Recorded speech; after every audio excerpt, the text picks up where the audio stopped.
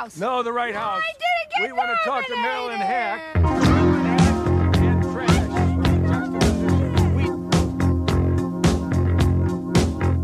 I'm from Canada Water.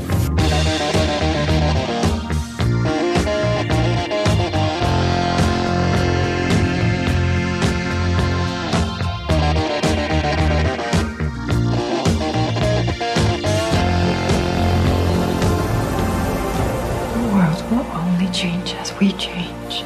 It is up to us. We want the people to rally, to rise up. That is where it begins. He spoke of peace. Why shouldn't she follow him? She will divide our community. You love my son, don't you? Then you must prepare yourself For what? to lose him. Hello and welcome to the This Had Oscar Buzz podcast, the only podcast premiering on HBO after dark. Skinemax. Every week on This Had Oscar Buzz, we'll be talking about a different movie that once upon a time had lofty Academy Award aspirations, but for some reason or another, it all went wrong. The Oscar hopes died, and we're here to perform the autopsy. I am your host, Chris File, and I'm here, as always, with the demon I cling to, Joe Reed. Boy, you were not kidding with the promising the musicalness of this episode. Yes. The whole time I was watching this movie last night, I was like, there's so much Gaga to reference. There's so much Andrew Lloyd Webber to reference. There's Hot Judas. There's Mary Magdalene and Jesus's intertwined personal relationship. What else do we have? Can we talk John about the the TikTok Baptist in this children gravitating towards Bloody Mary? The Gaga sensation that happened? That it's Talk to me did you about miss that. this? I did miss this. Not even a Born This Way B-side, like a Born This Way C-side. Bloody Mary became a late hit for Gaga because it became a TikTok meme.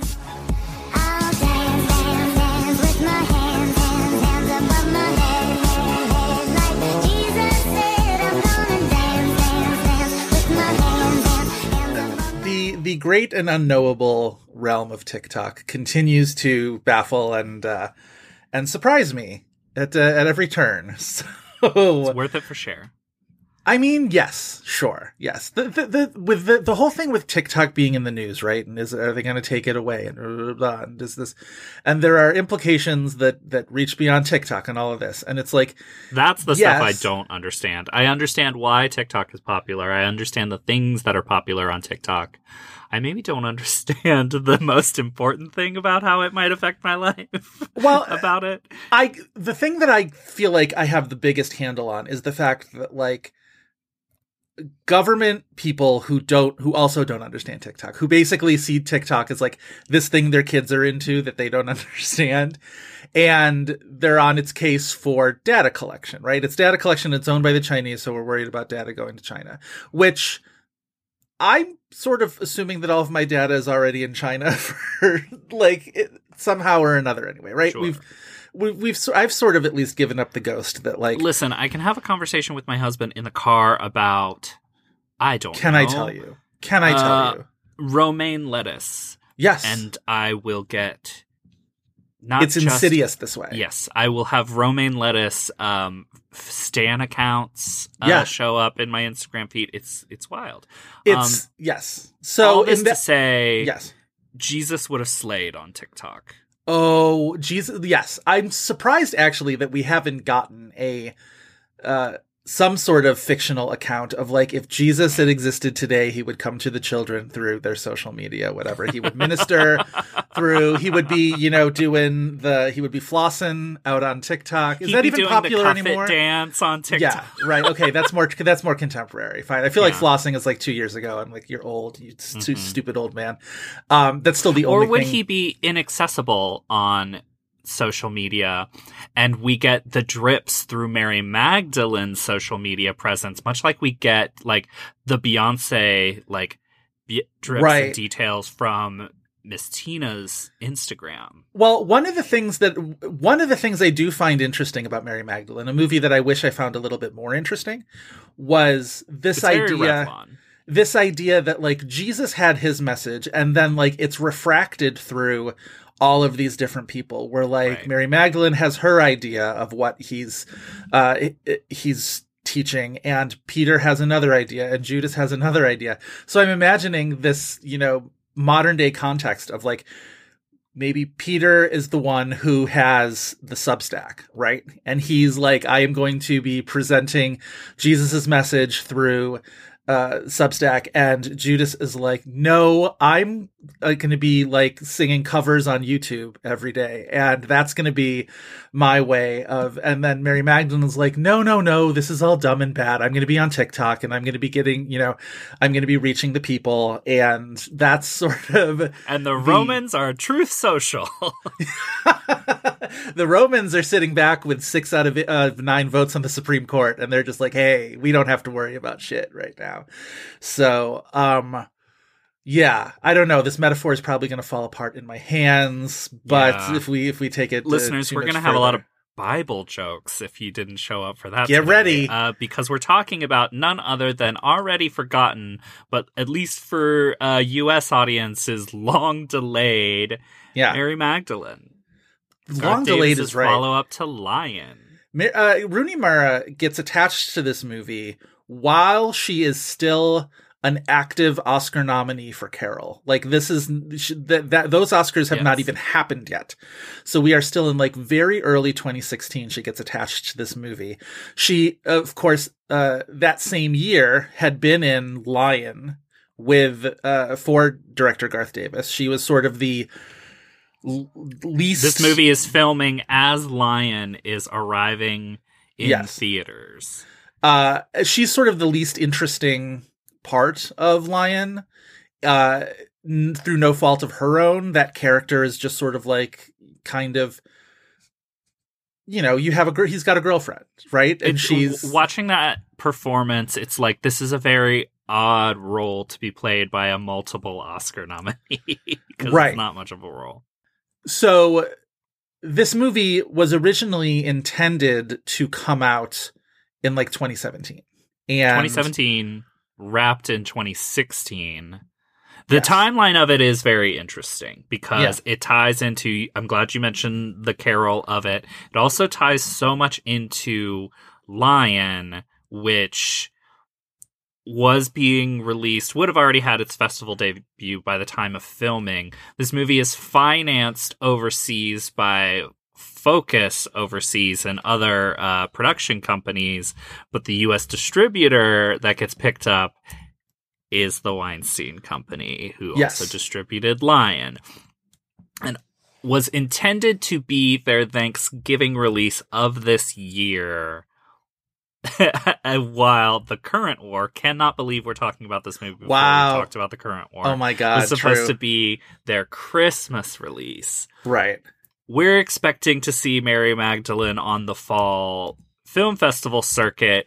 All of these lineups get announced. There's no Mary Magdalene. Whisper campaigns start that it's like, oh, well, maybe it's not that good. But nobody's ever talking about, maybe they didn't have time to finish the movie.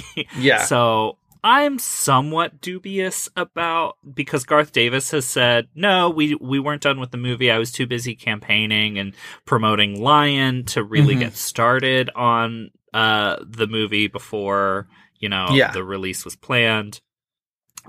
In August, as Tulip Fever is hitting theaters. Tulip Fever is sweeping the nation. Tulip Fever is sweeping the release calendar. Yeah. It gets pushed to Easter of the next year. Yes. You can maybe see why, especially if the movie is not done or not all that great. Sure. Why it would be not only spring, but maybe somewhat of a cash grab to grab all of those Christians that flock to the movie theaters. Mm-hmm. And then, obviously, the Weinstein Report comes out that October. Yeah. So the U.S. distribution rights get really kind of tied up as the movie kind of falters. It gets released overseas in the Easter season of 2018. IFC picks it up, releases it in the Easter season of 2019. Yes. So by the time that IFC, which like IFC, I remember them, I forget how many theaters they put this in, but like every once in a while, IFC will be like, we'll make a quick $2 million on this movie. Yes.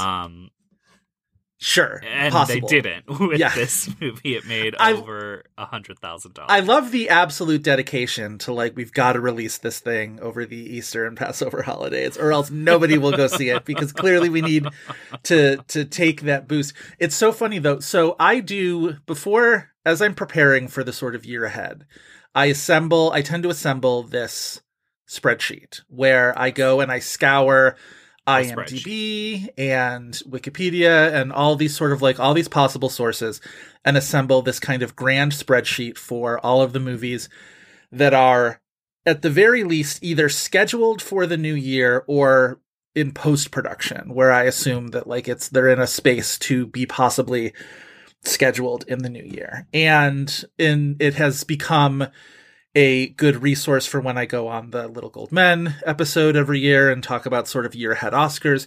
But it's also just sort of, it's a nice way of looking at how the year sort of is laying out in front of us, right? What to expect, what's on the docket.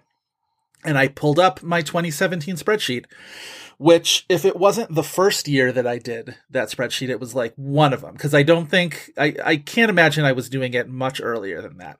And sure enough, there is Mary Magdalene right on that with a November 24th, 2017 release date scheduled from the Weinstein Company. There was no plot logline to speak of, although, you know, some is known of the story of Mary Magdalene. What? Yeah. What? So, and then that would then show up. And so when I make the new list for the new year, I sort of copy the old list and then delete all of the movies that have opened. And so Mary Magdalene sat there on that list for 3 straight years. And I remember the very first time it was on there, and maybe even the second time, I was like, this is one to watch. Rooney Mara's so hot right now, re-teaming with Garth Davis. You know, what she's the title role. It's a real person. We're getting, you know, the story we've never gotten before. And I'm like, this is going to be Rooney Mara's next Oscar nomination. And and it had a long pre-production tail too, because you mentioned it was first announced during the Carol season. Yes. I actually, in my researching around, I saw this where like it was like February of 2016 where it was announced. The other thing, though, you mentioned obviously the fallout of the Weinstein Company that in part contributed to this movie sort of sitting in a no man's land for a couple of years. It loses the Weinstein Company. It is replaced by, I made a note of this as this movie was starting as I was watching it last night, a kind of a murderer's row of pre-movie fanfare logos where it's like, IFC, low-key, underrated, good title card fanfare.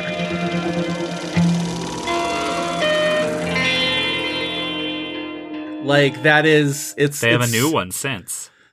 I can't picture the new one in my head, but the one that was on this one, it's that sort of like you get the shuttering of the film reel, and then this got this... you know, little bit of, you know, music, and it's just like, it's very soothing. And it's got to be like that. It's just like on steroids. It's got to be a Pavlovian thing of like somewhere in the back of my brain is the memory of sitting down at some movie theater and feeling very sort of calmed by whatever I was about to see. And IFC, you know, the IFC logo contributes to that. Then it's the big universal, ba, ba, ba, ba, you know, the globe is turning and the universal logo. Then those soothing tones of Focus Features come into play, and it's just like, wow, this is really cleaning up in terms of pre-movie fanfare. And then you get the film 4, which is fine. But I was just like, it's interesting that, like, you know, these studios combined bring you a movie that didn't really exist. These studios combined, and if you remove even just the IFC of it, it's like, so Focus didn't try to get I wonder what the legalese of all of that is, that Focus would be distributing it internationally, but not after what had happened. Right. You know, putting it out in the States. I I want to, before I move on from my 2017 spreadsheet though, because there are a couple interesting things in here.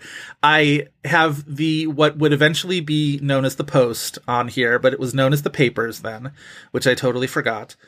The lurking unknown that was the Cloverfield movie that was at that point the Super Bowl Cloverfield movie. I have it listed here as Cloverfield movie / God Particle, because it at one point was going to be called God Particle, and then it ended up, that was the surprise Super Bowl drop under the title The Cloverfield Paradox. Not a good movie, although with a wild ending that it doesn't even like make the movie better, but it's just like, oh, they went for it. They did that. They did the thing. What else is on here under odd titles? There's certain movies that are on here that are like, what is this thing? A movie called Final Portrait that was to be directed by Stanley Tucci. These are maybe movies that happened and just like I didn't even notice it. A biopic about a painter starring Jeffrey Rush and Armie Hammer, directed by Stanley Tucci. That happened. That's a movie. Okay, see, you're the right person to talk to because like sometimes these movies make it through. And that might be another IFC movie because that movie was indeed released. I just forget who the distributor was. Okay. What else do I have here that maybe never happened? Well, obviously the Spielberg movie, The Kidnapping of Edgardo Mortara, which is that the Pope movie? Is that the movie that had something to do with so many Spielberg movies aren't real until filming starts. That's the thing. But that movie I remember was on his like pre-production slate forever and ever and ever. As was the US remake of Like Father, Like Son, the Koreeda movie that he saw while being the Cannes president. Right. The Cannes president that awarded Blue is the Warmest Color, a movie that is not good. Did this movie ever happen? It was called Submergence, the Wim Wenders movie called Submergence with James McAvoy, Alicia Vikander, and Charlotte Rampling. That movie played Tiff, yes. Okay, that is a movie. This is a fun game to play with you because you definitely know much, much more than me. You got more for me? I just cracked my back for it. I can crack my knuckles if you need. What else do you got? Probably. What else do I have? Let's see. What is this movie that I've never heard of? On Chesil Beach? That's weird. Certainly that movie never happened. I don't know, but I did remember hearing Bibi Zahara Benet do a song about it. You psychopath. Yeah. On Chesil Beach. Okay. Yeah. Oh, wait. There was one more that I wanted to mention because I definitely. What is? Oh no, this one I definitely remember hearing about, although I never saw. Same Kind of Different as Me, the Renee Zellweger movie. That's real. Real. That's definitely another. Real. That's like one of those Christian movies. What is it with Roadside Attractions? Roadside Attractions is not releasing like awards movies anymore, and they've done this collaboration with, I believe it's like Vertical Entertainment or Vertical Releasing or something, where it's like those movies get into theaters, but they're more so meant for VOD. But like the roadside releases now are a lot of like Christian targeted movies. Interesting. All right, this one more, and then we'll stop playing this silly little game. But this is a fun game, and maybe we can play it in the future. I have this thing listed as a movie called Damsel, a David Zellner movie called Damsel, That's starring a real movie. Robert Pattinson and Mia Wasikowska. Real movie. Under that title? Yes. It's a Western. I've never heard of it. I wanted to watch it, but I never watched it. If anybody's listening and has seen any of these movies, tweet at us and let us know how they were. Don't yell at us because there's only so many things I can keep in my brain at one time, but definitely if you've seen Submergence, a movie that I think only played TIFF or something like that, like it's not a real movie, but it is a real movie. Tell us about Submergence. Oh, and there's a Lake Bell movie called What's the Point that is on this spreadsheet, starring Lake Bell, Ed Helms, and Mary Steenburgen, that is listed as a comedy. What's the title again? What's the Point? That sounds like it could be real. Yeah. I mean, most of these movies who get to the stage of getting onto this spreadsheet seem to be that they're in some stage of production, so they probably get released at some point. But some of them very quietly. We need to do for trivia nights. Like, is this movie real or not? Like, was this ever made? When I worked at the Atlantic Wire, I started in November of 2013, and so it was not very long before the Sundance lineup announcement came out, and I every year was so enchanted by the Sundance lineup and would sort of pour through it and see what's going on. But also the thing that I loved about the Sundance lineup every year was more than half of those movies sounded like parodies of Sundance movies when you read the title combined with the performers combined with the log line. It very much sort of like skirted the edge of self-parody. So we did a whole article that was like, guess whether this is a real Sundance movie or a totally fake thing that we just made up. And we had a very, very fun time that day coming up with fake Sundance titles. So all of that is to say, the story of Mary Magdalene hasn't been told in this way ever before. So we really are get ready. It is... See, okay, there's stretches of this movie that I'm like, I am into this. There are ideas in this movie that I'm into. There is a nugget of a good movie here. However, when the movie becomes more about Jesus, it becomes not good. Yes. But it fumbles the character of Jesus, I think. Right. Joaquin Phoenix as Jesus, He's which too old. is kind of exactly what you expect it to be. Yeah. But the movie that's like... He is giving a fully committed performance that becomes almost parody of a Joaquin Phoenix performance because the movie that surrounds it is so limp. I don't think that performance is particularly interesting, though. I think it's committed. I think he's going for it.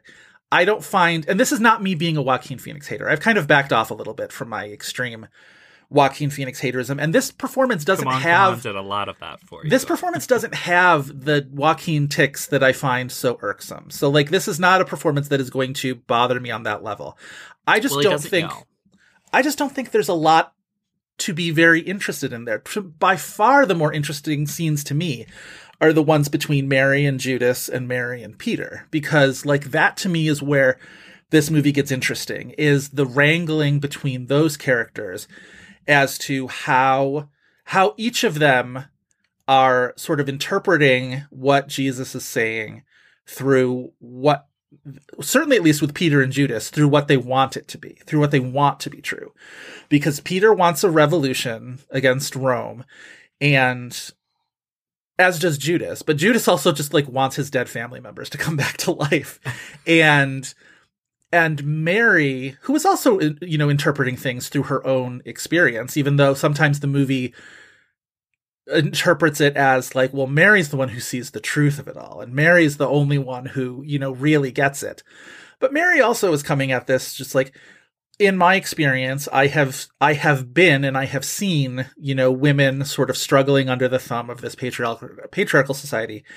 And I want to sort of turn Jesus's head towards their plight, and, and his ministry can be about helping, the downtrodden among us here on earth, here in Galilee or wherever.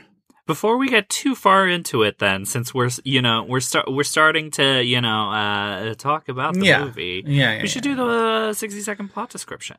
We should, which I am not prepared for. No, I presume this is going to be very difficult because you, as a Catholic, are very unfamiliar with this story. If you were to ask me to give 60 seconds on the events of Easter week from Palm Sunday through Easter Sunday, I probably would have an easier time. There are intricacies here that whatever. I'll do my best. I will do my best. Yes. Listeners, we're here talking about the motion picture Mary Magdalene, directed by Garth Davis, written by Helen Edmondson and Philippa Goslett, starring Rooney Mara, Joaquin Phoenix, Chiwetel Ejiofor, Tahar Rahim, Sarah Sophie Busnina, Hadass Yaron, Cheki Cario, Shira Haas, Ariane Labed, the partner of Yorgos Lanthimos, and Denny Menashe.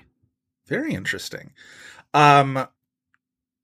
Yeah, it's a good cast, I think, all in all. So it's like a really good European cast at the very beginning of the movie when it's Mary Magdalene with her family. Yeah. And I was thinking, whoa, is that what this whole movie is going to be? Yeah. And it's ultimately not.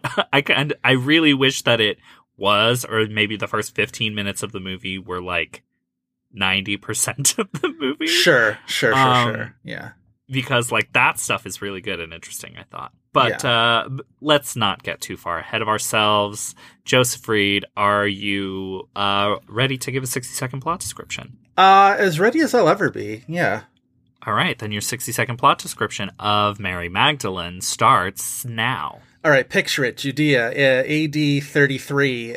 Mary Magdalene is a young woman in the town of Magdala. She doesn't want to get married, even though that's, basically all she's there for. Her family tries to give her a forced exorcism because of this, and she's like, fuck this, I'm going to go and I'm going to follow this guy Jesus who's come through my town and has seemed to have some good ideas. She fits in with his little group, which is pretty, well established by this point. Not everybody likes her. Peter, who is more of a revolutionary, thinks that she's going to distract from the mission, and Judas just wants his dead relatives to come back to life as Jesus has sort of promised, and they kind of, they go from town to town, and she tries to get Jesus to pay attention to the women in each town, and then they come to Jerusalem, and Jesus sort of walks through town, and Judas is like, hey, where are all the dead relatives coming back to life? And he gets disillusioned, and he betrays Jesus to the Romans, and Jesus gets crucified briefly and comes back to life, and Mary Magdalene is the first person to see him, and she tells the apostles, and they're like, well, okay, but like you still shouldn't be a big part of this going forward. And she's like, fuck you, I will be heard. And then she goes and she has a nice little talk with Jesus in the end. 15 seconds over, and on the seventh day you can rest, Joe Reed. Yes, Mary Magdalene did absolutely say fuck you. That was in the Book of Slay. So actually one of the things, because famously I've never gone to a non-Catholic school.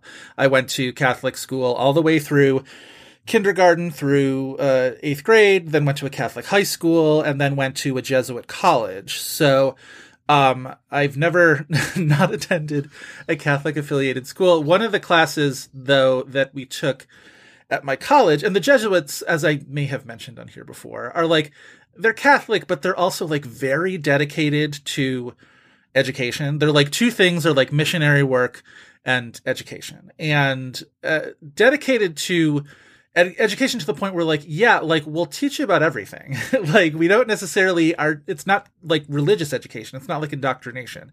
It's so like all of the classes that I ever took that sort of like opened me up to world religions and kind of set me along the path towards becoming more or less agnostic, non-practicing Catholic were because the classes that I took when I was at my Jesuit college. But I remember in one class, we learned about the Gnostic Gospels for the first time, the Apocryphal Gospels, these texts that had been found in various, places around either the Middle East or Greece or Rome or whatever, that were said to be or sort of debated as to whether they were written by people who were around Jesus at that time. And one was like the Gospel of St. Thomas, who was sort of in the Bible, famously the one who like, is that really Jesus back from the dead? I'm not entirely sure. I'm going to have to, the story in the Gospels, like he had to like stick his hand in Jesus's wounds to believe that it was the really, Catholic Jesus. Catholicism is wild. Yeah.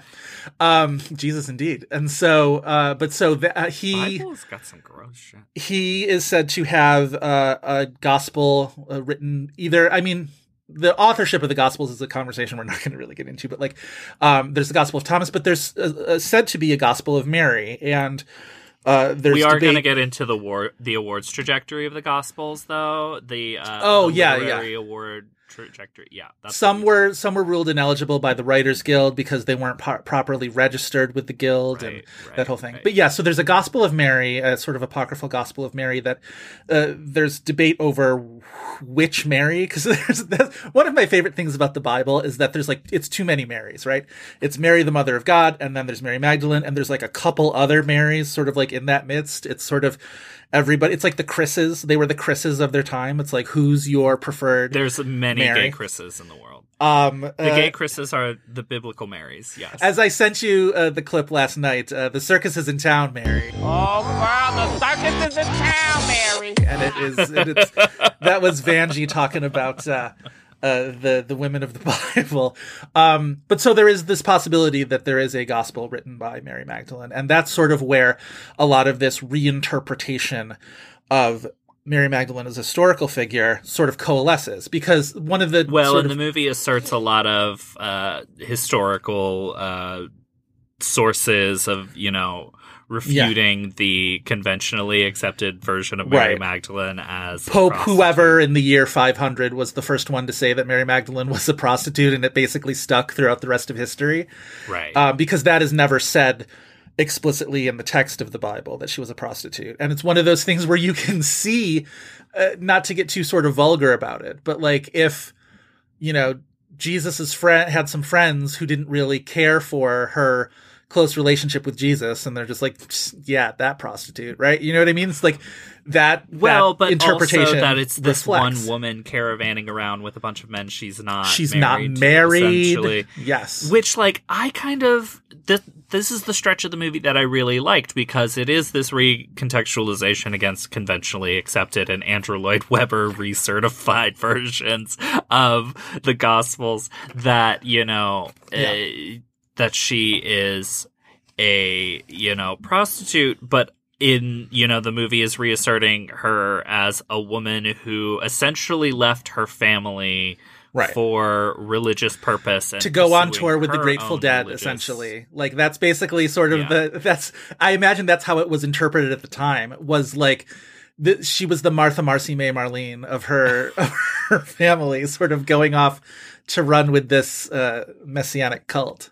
But also in, semi-ancient cultures, how heretical that might have been. That totally. Would have, being that she was a woman doing this. Yeah. And the movie positions her as a woman who is, a complicated relationship with her father. She's like guiding Shira Haas through a birth. Yeah. So yeah, like some of it seems perhaps a little too neat in a bow. Yeah, I would agree with that. In a way that's when she says, "I will not be silenced." Yeah, right. Yeah. She's basically doing the Oprah gif of like, "Were you silent or were you silenced?" Like that's how she's defining herself. Yes. But I also think that, maybe simply by nature, we haven't really seen that movie before from this story. And then the movie becomes very much kind of the Revlon ad of the version we have seen of this movie. Right. Until Jesus dies.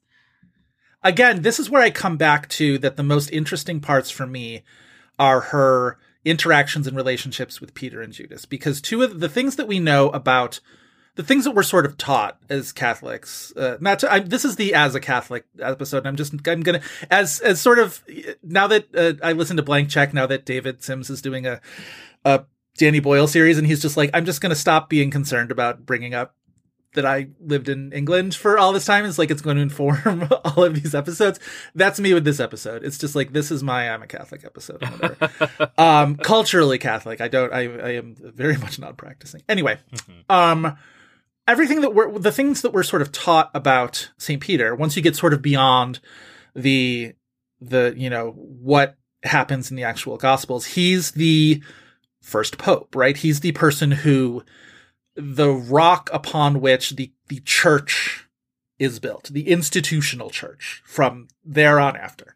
And so Peter in this movie very much represents the institutional church's resistance to acknowledging Mary, and thus through Mary, women as equal to men, as equal in terms of ministry or in terms of place of prominence within that. He sees her as a distraction. He sees her as somebody who is going to weaken their movement. And this is a very sort of like, it's not even on the level of metaphor. It's just sort of like, that is what Peter is within this religion, is he is sort of the beginnings of the institutional church. And so, of course, he's going to be the most opposed to her.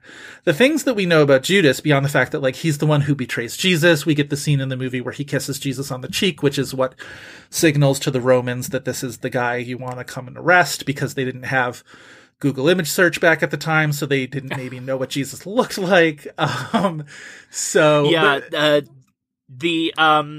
The Jennifer Lopez Grammys dress was a few years AD. Right.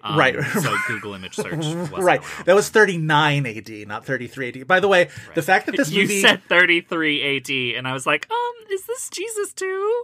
Is this Jesus the sequel? No, that's the beginning of this movie. Starts with a title card that says 33 CE, which is what AD You is said about. AD, though, in the plot description. But AD and CE are basically the same thing. CE is what replaced AD in terms of like the common isn't parlance. AD supposed to be after death? Like it went. No, it's not. It's not after death. I think that's why they replaced it, because there was a misconception of it. It's a Latin term that's like whatever. It means after. It's the birth of Christ that is the dividing factor. So CE 33 is the year that Jesus is 33 years old, which is famously the year that Jesus died. What we need is BGI AGI before Google Images, after Google Images. Exactly. But so we know that Judas is the one who betrays Jesus. The famous story, the sort of like the least kind story to Judas, is that he betrayed Jesus for 30 pieces of silver, and then immediately goes off and kills himself because hangs himself because he's so ashamed of what he's done. And other sort of Judas becomes the more interesting character as you do these sort of more postmodern interpretations of the Jesus story. Obviously, the idea of sexy Judas, which is very much the case in Mary Magdalene, Tahar Rahim is so hot as Judas in this movie. Hot. But like, this is not the first time. Like, obviously, Jesus Christ Superstar has also explored ideas of hot Judas, and but so Lady Gaga has explored hot Judas. 100%, exactly. But you can see why he's the most interesting character in this sort of story of Jesus as you move along towards a more postmodern perspective, because he's the one who transgresses, right? He's the one who betrays Jesus. He steps out of this, everybody else is loyal to Jesus, and what would it take for somebody to betray Jesus, right? And so in this movie, I sort of, make light of the idea that like he thinks his dead family members are going to come back as like righteous ghosts or whatever. But the movie kind of tells you that like that is what, if not what Jesus has actively led him to, believe, but certainly nobody's disabused him of this notion. And it's, again, these people sort of, interpreting Jesus's teachings about like the kingdom of heaven will be coming and salvation will be coming and what will come, all these sort of like highly metaphorical ideas. And Mary Magdalene is sort of the one to just be like, I wonder if what he's saying isn't meant to be taken strictly literally, Judas. And Judas is taking it very literally. Well, it doesn't help that like Jesus in this movie is basically powder, like a mystic who is just like there to say mystical Not shit powder. And then sit around silently for a while, and everybody else is like, "Well, what the fuck is going on?" Well, and in terms of a theme, and that tracks, right? That Jesus said what he said. Jesus in this movie is your friend that will just like walk into a room, hear half of a conversation, and then say some like thing about like, yes, it's your Saturn return, and then leave. Like he'll say some astrology shit and then leave. And everyone's like, You're sorry. No, that's Joaquin Phoenix Jesus. Your Saturn return. He has a constant half glaze over his eyes. And is just like hippie Jesus in this movie. Yeah. But like also powder because he can cure people. Right. But like Jesus never really feels like a character. Jesus' mere function in this movie for like what it's trying to contextualize this birth of a religion. Right. In this movie. But like Jesus is the least interesting thing about this movie. 100%. Well, as I was, there's a degree to which, Jesus said what he said, much like Tamisha Iman in Drag Race. He said what he said, and then everybody else sort of takes that ball. And much like Tamisha Iman, he will read you on Tuesday, little girl, the day of his resurrection. That's what he said to Peter when Peter questioned him. He said, "I've been around for 30 years at this, little girl." Right. Anyway. He has a secret colostomy bag. I should not be surprised at how many times we're referencing RuPaul's Drag Race in this episode about Mary Magdalene and Jesus. Well, this is a movie that asks the really crucial question, what if Mary Magdalene slayed? Okay, does Mary Magdalene slay in this movie? Does Rooney Mara ever, like... I think Rooney Mara's good in this movie. I think what she's serving is a soft slay. I'm not denying that. I think she's good in this movie. I'm saying... outside of the bounds of, like, Girl with the Dragon Tattoo, Lisbeth Salander, certainly she slays in that. Is Rooney Mara the type of actress who, when she's doing what she's doing, would you describe her as a slay? Oh, Carol, absolutely. Okay. Yeah, no, I agree with that. I guess there are different ways to slay. It doesn't have to be so demonstrative. You're not always doing the splits and the shablams and all that sort of stuff. She's not a shablam actress. She's not really a park and bark either, though, right? She's giving you soft interpretations, right? She's working outside of. She's giving you downtown theater in the round. Right. Yes. Yeah. Like. Yeah. Yeah. She's an artist. She's giving Obie Award. She's always giving Obie Award. That's true. This is not like, okay, I like Rooney Mara a lot, so and everything I'm saying to compliment her sounds like soft shade. It's inevitable. She's you just can't really a very unique, particular actress. She's like if Juliette Binoche didn't go as hard. All right. That's a good comparison, actually. I think because Juliette Binoche, like, is maybe the same type of actress, but like goes hard. Sure. Like Juliette Binoche, I've seen some terrible movies with her in it, and I've seen some average movies in it. Yeah. With her in it, she is always fucking putting everything in it. Rooney Mara is, but it's just like Rooney Mara isn't a. Like, she just, the characters she plays are different. Like, this performance, I think, is very similar to her performance in Women Talking, where it's like... Mm-hmm. I thought of Women Talking a few times in this movie, actually, yes. Yeah, like, she's good at playing direct forward, but she's maybe not a forceful person. She's much more forceful in this than she is in Women Talking. But there's baby bird quality to her that I can't, you know what I mean? Just like for good or bad. She's a baby bird. There's that way of it almost feels like you're really coaxing out any kind of words out of her, right? She's reluctant to speak sometimes, and she's observing the world around her, and she's very careful my bones a little bit about it all, and she's careful my bones. I think. This movie catches her in the crossroads of paper bag fashion and blowing in the breeze, Rooney Mara. Like, it's, much like in the Terrence Malick movie she was in, that movie is like rock and roll. This movie is... Right. Never saw that Krauss, one. Soft contemporary. How many Terrence Malick movies has she been in? Just that one? Just the one. Song I'm pretty to Song? sure it's just the one. But she was in Soul to Soul, which, like, blurs somewhat with Knight of Cups in my mind to me, and you can see why. I think I like both. I know I like Knight of Cups. I forget everything about... Is it Song to Song? I think it's Song to Song. I think it's not. I think it's Song to Song. I think that's. She's Soul to Soul. What's that group? Is that? That's a group. I'm pretty sure there's a group called Soul. Wait, let's see. I'm looking that up because I think that is that song. Wait, hold on. Soul to Soul. However do you need me? Yeah. Wait, it's got to be. Yes. Back to Life. Back to Life. Parentheses. However do you want me is the title of that song. I love a parentheses. Great song. Yes. This is like when. Okay, again, I'm going to talk about Beyonce.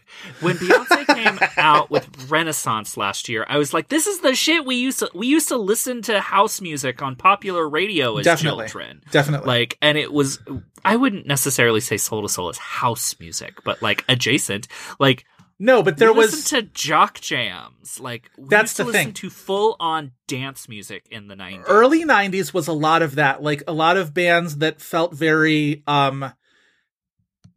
quasi assembled, you know what I mean? That like, you know, this band sort of really exists inside a studio.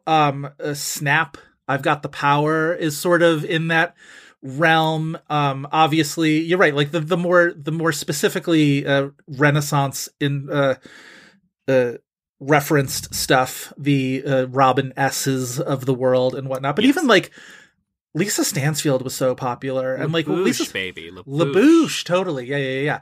And like, not all of it was strictly dance music, but it was a lot of this kind of soft soul music too. Like, I remember, like when I was like a beat, like when I was 10 years old, like Anita Baker was on the radio constantly. Anita hell Baker, yes, you know what I mean? Like, it's crazy to think about that now. But good yeah. music, good shit. Yeah. To loop it back to the Rooney Mara discussion. Yeah. With the bridge of popular 90s music, yes. I feel like what you are saying is that Rooney Mara is Baby Spice, and what I'm trying to say is she is always going to be Posh Spice. Oh, I think that's more right. I don't think she's Baby Spice. I think the bird-like quality, I think, is definitely just in the way that she observes first, and sort of, you know, speaks second, if not third. This movie is at a detriment when it is not her observing. It feels like she leaves for such a chunk of the movie. Here's my question to you. If this movie was not all caught up in the Weinstein sell-off, if this movie wasn't released 3 years after it was made, if this movie sort of has a more normal trajectory, and gets, say, a Venice premiere or a Telluride premiere or something, is she in the Oscar conversation? Is Rooney's performance in this movie, is this movie enough to put her in the Oscar conversation? Or is this ultimately not good enough of a movie and maybe not demonstrative enough of a performance to put her in an awards conversation? I definitely think she's in the conversation. I think that's maybe the top line of it. If this had come out in 2017 as it was supposed to, that's probably a really, really hard Best Actress lineup to crack. Yeah. That lineup being Frances McDormand winning for 3 billboards, Sally Hawkins in The Shape of Water, Margot Robbie in I, Tonya, Saoirse Ronan in Lady Bird, and Meryl in The Post. It's a very good lineup. I think she has no chance of cracking that lineup. Yeah. Who else would have been like... I want to look up the Golden Globe nominees, though, because like that feels like a possible Golden Globe nomination. If the drama category, you know, is short 1 or 2. Hold on a second. 2017. Right. Let's see. I mean, conceivable 6th place, I think, was actually maybe Vicky Creeps because the Phantom Thread came on very strong at the end. But so, okay, so but that came on after the Globe nomination. So Saoirse Ronan and Margot Robbie were both nominated in comedy, which left 2 sort of open spots. The drama nominees, Frances McDormand, Sally Hawkins, Meryl Streep, who all went on to get Oscar nominations, Jessica Chastain in Molly's Game, and Michelle Williams in All the Money in the World. Great performance, good movie. Sure, but like a wild awards trajectory there. I think Rooney could have been competitive for one of those 2 slots. Actually, looking up the Globe's comedy lineup, I do think because she was also BAFTA nominated, I think 6th place was Judi Dench and Victoria. 100%. I think so. Yes. I hate that movie. Vicky's probably 8th or 9th, though, I would say. I would say maybe 7th or 8th. Oh, sorry, 7th or 8th. Yes. Math is not my strong suit. Yes, we 7th love or 8th. Vicky so much. I can't wait till Vicky gets her nomination. What does she have coming up this year, I wonder? Great question. I could bring up my 2023 spreadsheet. If she doesn't have anything with a possibility of being nominated this year, there really is something wrong with this speech. I mean, the thing about Vicky Creeps is because she stars in, like, last year, right? She was in that movie Corsage. And foreign language stuff is a little bit harder to spot coming down the pike from our vantage point. Let's see. Vicky. Nothing in my spreadsheet. Let me check the IMDb. The old IMDb. Old reliable. Katie mentioned that when we did our Little Gold Men Look Ahead episode. She was like, it really is, especially for people like me, Cannes kind of sets the table for the foreign language film conversation in a way that we don't really necessarily. It's not like Sundance does that for English language films or whatever. Okay, so upcoming for Vicky Creeps. A Viggo Mortensen directed and starring movie called The Dead Don't Hurt. I am not going to hold out any hope for that. His previous directed movie, Falling, is one of the worst movies I've ever seen. She's in a movie coming up called The Wall, where she plays a Border Patrol agent. So Vicky Creeps' Sicario is coming. And of course, it is another year, so we can't go one more year without another Three Musketeers movie. Although this one seems to be there is something wrong with this female focused. It is the Three Musketeers : Milady, starring Eva Green. Okay, I'm back on. Starring Eva Green as Milady. Vicky Creeps is in this movie. Louis Garrel is in this movie as Louis XIII. Vincent Cassel. This is the sexiest movie of all time. Look at that.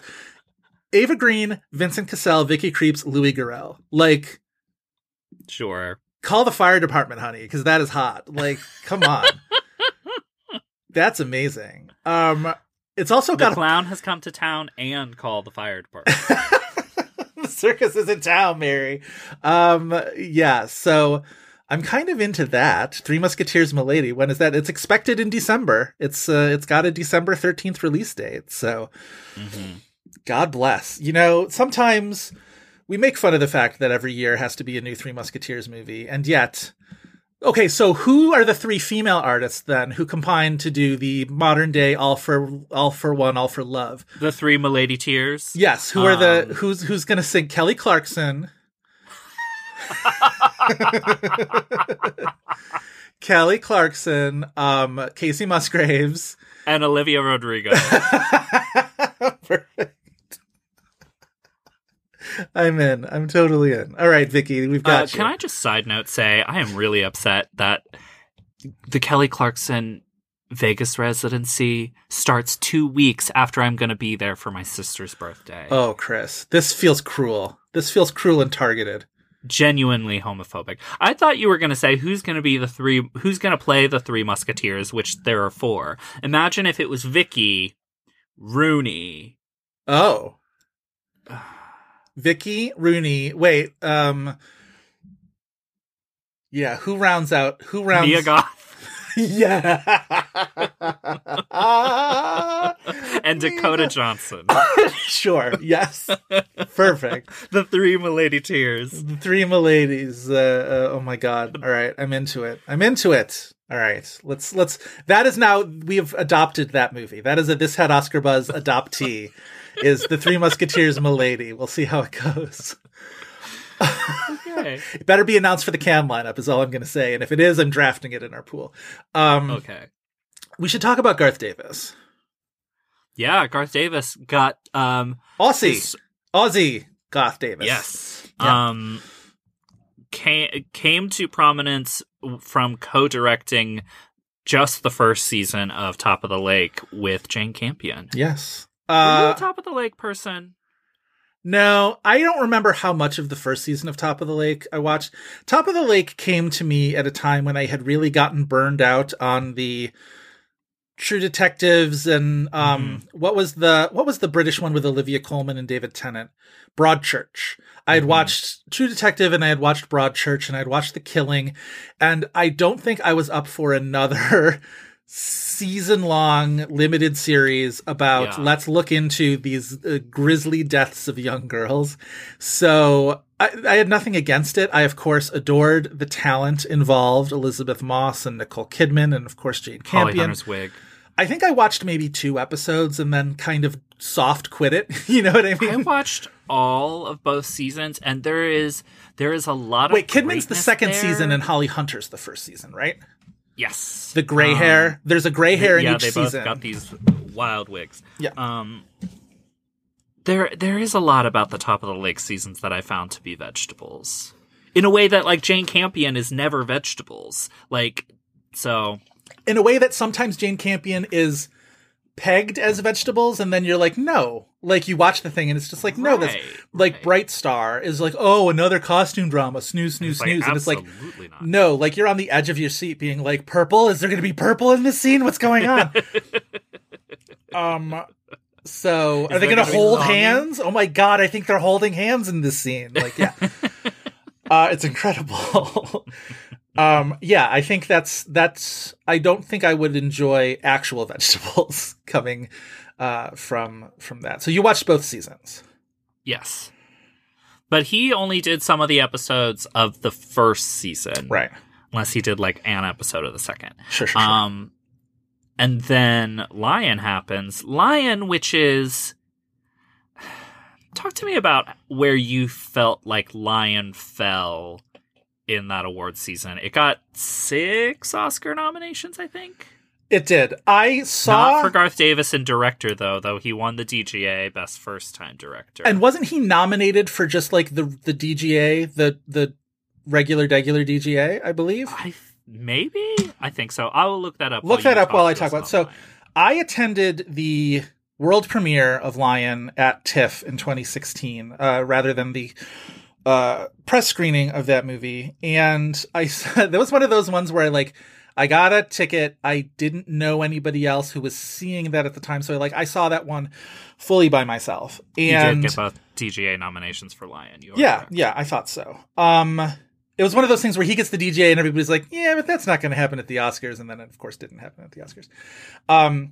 Not a dry eye in the house, I will describe, including my own, when Lion was finished at its premiere. And so I walked out of that being like, if that's the reaction, and I know that festival fever and whatever, half of the people in the room for a world premiere at a festival are connected to the movie or related to people who are connected to the movie. But there are ways in which you can gauge a reaction at a premiere at a festival, especially Toronto. I thought the same of when I saw I, Tonya, the reaction to the ovation that Allison Janney's name in the closing credits got at that movie. I was like, okay, she's getting nominated for an Oscar. So walking out of Lion and everybody's sort of, sniffling and drying their tears, I was like, oh, this is going to be a definite Oscar contender. I really liked that movie. I know that it's unabashedly sentimental, and for some people that's sort of anathema. And it was one of the many movies that season that had a credit song by Sia. Oh, that was the year of Sia, right? It was Lion. It was the Eagle Huntress. That was the year of Sia, and even it carried over into the next year. Was the year of Sia? Well, it was Lion, Zootopia, the Neon Demon, the Eagle Huntress. Remember that song from the Eagle Huntress? Yes. It was the same as all the other ones. There were songs that she wasn't singing, but she wrote the songs. Yeah. There were songs that were not original to the movie that were Sia in the credits. Right. That was Zootopia. She wrote the Zootopia song, but she didn't sing the Zootopia song. Then Sia goes and makes her own bad offensive movie, and now she's just hanging out, writing songs for people and giving Survivor contestants money. Yes, exactly. But yeah, I think Dev Patel's quite good and also crazy hot in Lion. And I think we talked about this recently. This is the Dev Patel going from twink to twunk. Yes, 100%. Yes, that was the film's original title, is From Twink to Twunk, and they changed it to Lion at the last second. I would also say Sonny Pawar, who plays the younger version of Saru, is a really great child performance. I mean, that always sounds so shady. But you're right. Because when people were like, well, is Dev Patel really supporting in that movie? I'm like, well, you could say the lead is Sonny Pawar, and he's great, so... I struggle with the lead. I know you hate talking about lead supporting distinction, so I'll keep this brief. I hate it. I don't hate it as a topic. I hate the way people talk about it. I hate the way people turn it into Battlefield. Right. No, I agree. Stupid. To me, I struggle with the notion of you're only in half of the movie, but the half of the movie that you're in, you are in every single scene. You are the lead of everything. You are the lead. And that's sort of where I came down with Dev Patel. It's just I kind of don't care about screen time. He's the lead of the parts of the movie that he's in. And so giving him a supporting nomination felt a little bit weird, but whatever. These are imperfect these are imperfect distinctions and whatever. He gets his first Oscar nomination for that. Very well deserved. I think he's very good. Kidman gets a nomination, a totally unsurprising nomination. She's very good in that movie, but she's mostly like nice, right? She's a loving mother. She's a loving adoptive mother, and it's impossible not to walk out of that movie loving her as much as his character in the movie loves her. And she hadn't been nominated since Rabbit Hole, which had been at that point 6 years. And I was happy that she got that nomination, even though I probably wouldn't have put her in my top 5 that year. Mm-hmm. But I think it helps contribute to this notion that her nominations, when you look at her career, are odd. They're not always the indicative Nicole Kidman. 4? How many? 5? How many nominations by now? 5, right? Moulin Rouge. Hours. The Hours. Rabbit Being Hole. the Ricardos, Lion, and Rabbit Hole. It's 5. So it's 5. Yeah. It is interesting, yes. Although the movies that she hasn't been nominated for, it's not like you can be surprised she wasn't nominated for Birth or Dogville or Eyes Wide Shut. Yeah, although To Die For, I think, is legitimately. But we've talked about. I tweeted. We have an episode on it. And I tweeted the other day because I was so. Every time I'll like fall down that rabbit hole, there are 15 performances that year that I would say were worthy of an Oscar nomination in 1995. Right. It's that competitive. Lion, though, is also, I remember it as being an incredibly well-made movie. It's shot by Greg Fraser. As is Mary Magdalene. Yep. I remember that movie just looking really stunning, and the thing visual about storytelling of it being really strong. The thing about Lion in the context of the 2016 Best Picture race, because it's nominated for Best Picture. This was the original question. So the thing about the 2016 Best Picture race is, and this is not always the case in the expanded Best Picture era, but pretty much every movie on that list had a very strong narrative, not necessarily within the movie, but like a strong awards narrative, right? Moonlight, La La Land, those speak for themselves. Hidden Figures was the sort of late breaking crowd pleaser. Manchester by the Sea had this like towering performance that was like undeniable and that like, you know, put Amazon on the map. Arrival made a ton of money and was like the movie that people went and saw to sort of feel better about the world after the Trump election.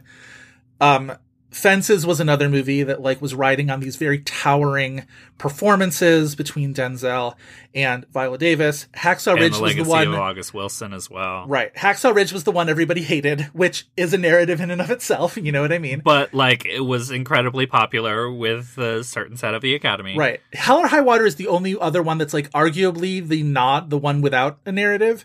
But it was a big surprise summer hit, though. Right. That movie, I remember, made a lot of money. And then there's and Lion. Also probably appeals to the same voter as Hacksaw Ridge. It's part of the reason why I don't like I know you don't like it, but I think it's such a better movie than Hacksaw Ridge. Like, I don't think there's... Yes.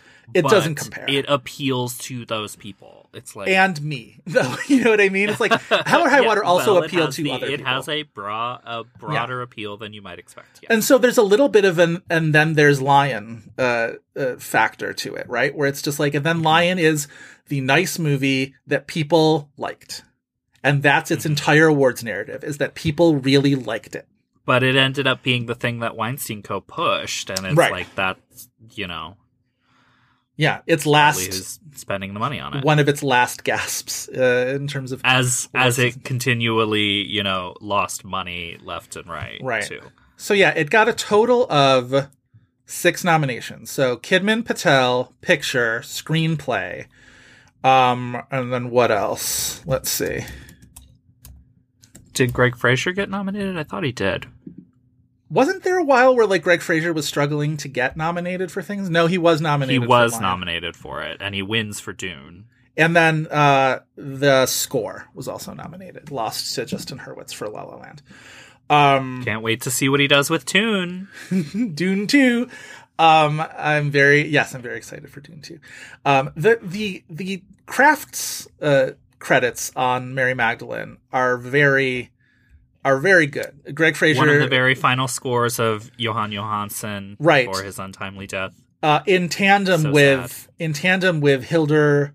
Oh, how do we pronounce Guðnadóttir? Yes, Guðnadóttir, who would go on to win the Oscar for Joker, right? Win for Joker, should have been nominated for Women Talking. Yes. I think I can acknowledge that the Joker score is good compositionally, Yeah. but in the context of that movie, which is like everything happening in that movie, I don't like how it's used in that movie, but I think that she is going to be she's going to be major. She's going to be like Duplass is. Yeah, I think that's probably right. One to watch, as the Independent Spirit Awards would say. One to watch who already has an Oscar. Garth Davis, though, I want to talk about this upcoming, because I don't think he's made a movie, he's directed a movie since Mary Magdalene, which is correct. Longer, I'm excited for this movie. How could you not be? Even from when Mary Magdalene was released, it's now been 4 years. So like from the time that it was made, it's been much, much longer. He's got a movie coming out called Foe that is based on a novel by Ian Reid, no relation, which sounds really interesting. How much do you know about Foe? I think it's supposed to be vaguely science fiction. Yes. All I kind of really need is that trio of stars at the top of the movie. It's Saoirse Ronan, Paul Mescal, and Aaron Pierre, who I'm really excited about. He was in The Underground Railroad and also this Canadian film that he's extraordinary in called Brother. And also, lest you forget, Aaron Pierre was Midsize Sedan in Old. Speaking of your beloved, this is just an old episode. Vicky Creeps. So my sense of the plot of Foe, and I have not read the novel because I don't read. Paul Mescal. God damn it, I'm still doing it. Sorry, Paul. Please forgive me and still marry me. Did I do it wrong too? We know what's right, and we just keep keep doing it wrong. You know why? Because it sounds cooler. Mescal. You know why? Cooler. Because we go into smooth brain when we see his 100%. That angelic little face. Paul Mescal and Saoirse Ronan play married, essentially farmers in the future with like whatever, the world's gone to shit. And a stranger knocks on their door, and the stranger is Aaron Pierre. And we want to be what Paul reaps and sows. Paul Mescal's got some interesting movies because he's also in the Andrew Hay movie coming up this year. The man doesn't stop working. Paul Mescal, Andrew Scott, and who's gay shit? What's that? It's gonna be some gay shit. Some gay shit. But Jamie Bell is in it, and who's the Claire Foy. Claire Foy. Thank you. I know there was a quartet of stars in that movie. So super, super excited to see where things go with Paul Mescal this year. But yeah, I'm excited for Foe. I'm interested to see, I think Garth Davis, there's a temptation to sort of just be like, well, his follow-up to Lion flopped, so we don't have to take him, he's not really the up-and-coming next big thing guy anymore. Right. And it's an Amazon Studios movie, which I'm not excited about because Amazon makes everything seem less interesting, unfortunately. They are repositioning themselves, though, because they have said that they're going to do this large theatrical plan for a certain set of their movies. As of airing, Air will be in theaters, and we'll see what comes of that. I skipped my screening for it. I'm interested to see it because so many people that I saw reacted to it very positively and compared it to things like Moneyball and Jerry Maguire and stuff like that, which I'm dubious as it reaches those heights. But it's people I trust reacted well to it. So, I'm in general, it's not something that super psychs me up. But anyway, do we think that the MGM thing was like, when you inject sometimes like a white blood cell thing into a system and it like invades in a positive way? And like, do you think that's what MGM did to Amazon Studios? I would like to believe it's that Amazon sees that nothing that they're really producing or putting on that platform has much of a footprint. Yeah. I mean, that's the reason why if you see in the last 5 years, Amazon Studios connected to a thing, you're sort of like, I had hopes for that movie. And then, So yeah, hopefully that starts to turn around, but I'm excited for Foe. Good for that. Who else should we talk about in relation to? We could talk about Joaquin Phoenix. Yeah. I mean, it's kind of a reminder when you look at his awards run. Yeah. Even, I mean, maybe not, because like the awards run for Joker was so started with like, well, how much is he going to play ball? And also, what is he going to say? And also, how weird is it going to be? Yeah. But I think none of that ultimately mattered for Joker, because Joker was his 4th Oscar nomination. Joker ended up being the most normal Joaquin Phoenix awards campaign of all of them, weirdly enough, right? Like almost in inverse reaction to the movie itself. Joaquin didn't grumble about having to go to award ceremonies like he had in the past. He wasn't, a pill about anything. He seemed like a decently chill person in his acceptance speeches. It was the most I'd ever really liked him in terms of a celebrity. Like, people dogged on him for his acceptance speeches, but like there's actual substance there. Like, was it his Globe speech or his SAG speech where he's like talking shit about people who, flew from LA to Palm Springs for the Palm Springs Festival? And it's like, good on you for saying that. And like he does the people talking about the mother calf in his Oscar speech, but like I thought it was actually, like, even if he's inarticulate about it, kind of beautiful what he's trying to get across. I give a long leash to celebrities being weird celebrities. Like, actors, not celebrities necessarily, actors. And it's because I love actors, but like actors are weird people. The job that they have to do requires them to become very weird people. It requires them to like open their psyches up to this sort of cavalcade of all of the emotions all at once so that they can be able to bring them to the fore at any moment. So it makes them all... For dipshits like us to sit back and unpack, like, But it makes them all deeply strange people. And that is why I love them. And that's why whenever there's something, we're like, oh my God, this actor's so up their own ass. Or, oh my God, this actor is like, who talks like that? Who thinks like that? And it's like, somebody who like does this for a living. Like they all become crazy, and I love them for it. Become crazy too. Yeah. But he's also had to go. I like Joaquin a lot, and I have sympathy for him. And like he's had to like go through shit, like press people constantly asking about his brother, and he did not have the most smooth entry into becoming an actor. You forget about that, like how much that must really weigh on him, and especially because like not only did his brother die at such a pivotal stage in his life, but his brother was sort of hailed as the next coming of James Dean, essentially, right? Like he was the next great actor of his generation. We might have something to say about this. We might. Oh, I love that we're in our teasing. We're in our teasing the May miniseries. That's maybe too much of a spoiler, but not necessarily.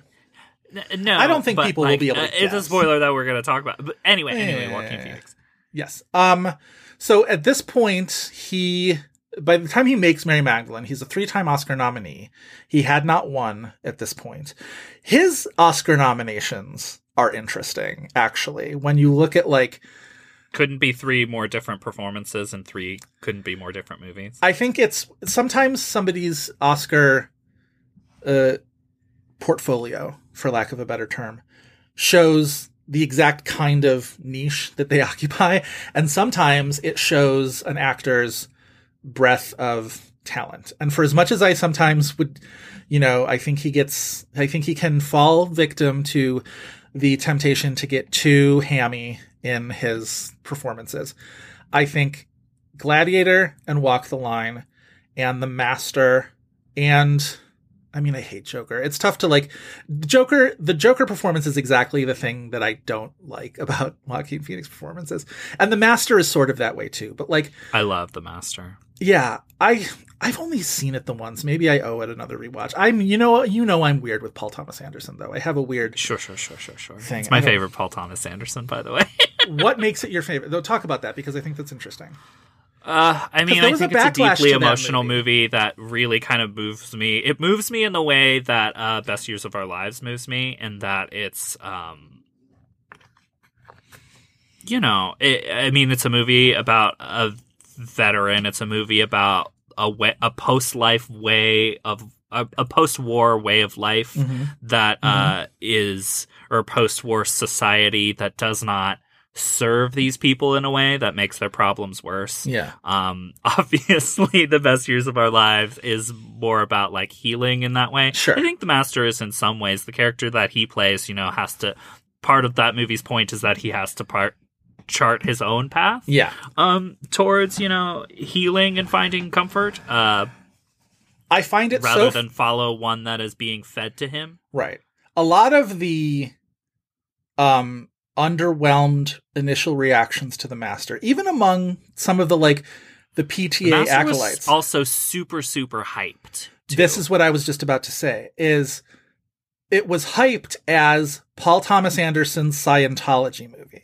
He was going to make the movie about an L. Ron Hubbard figure, which he does, but it's not what people had in their heads when it came. It wasn't the Boogie Nights of Scientology, right? It wasn't the sort of, I think people were looking for an expose or maybe a takedown or maybe something that would sort of put this shadowy,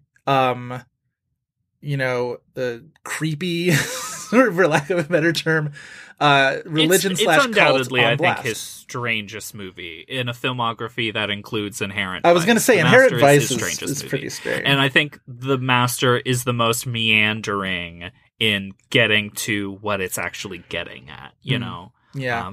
No wonder why I like it. That's how my brain works. I think he's tremendous in that movie. Yeah.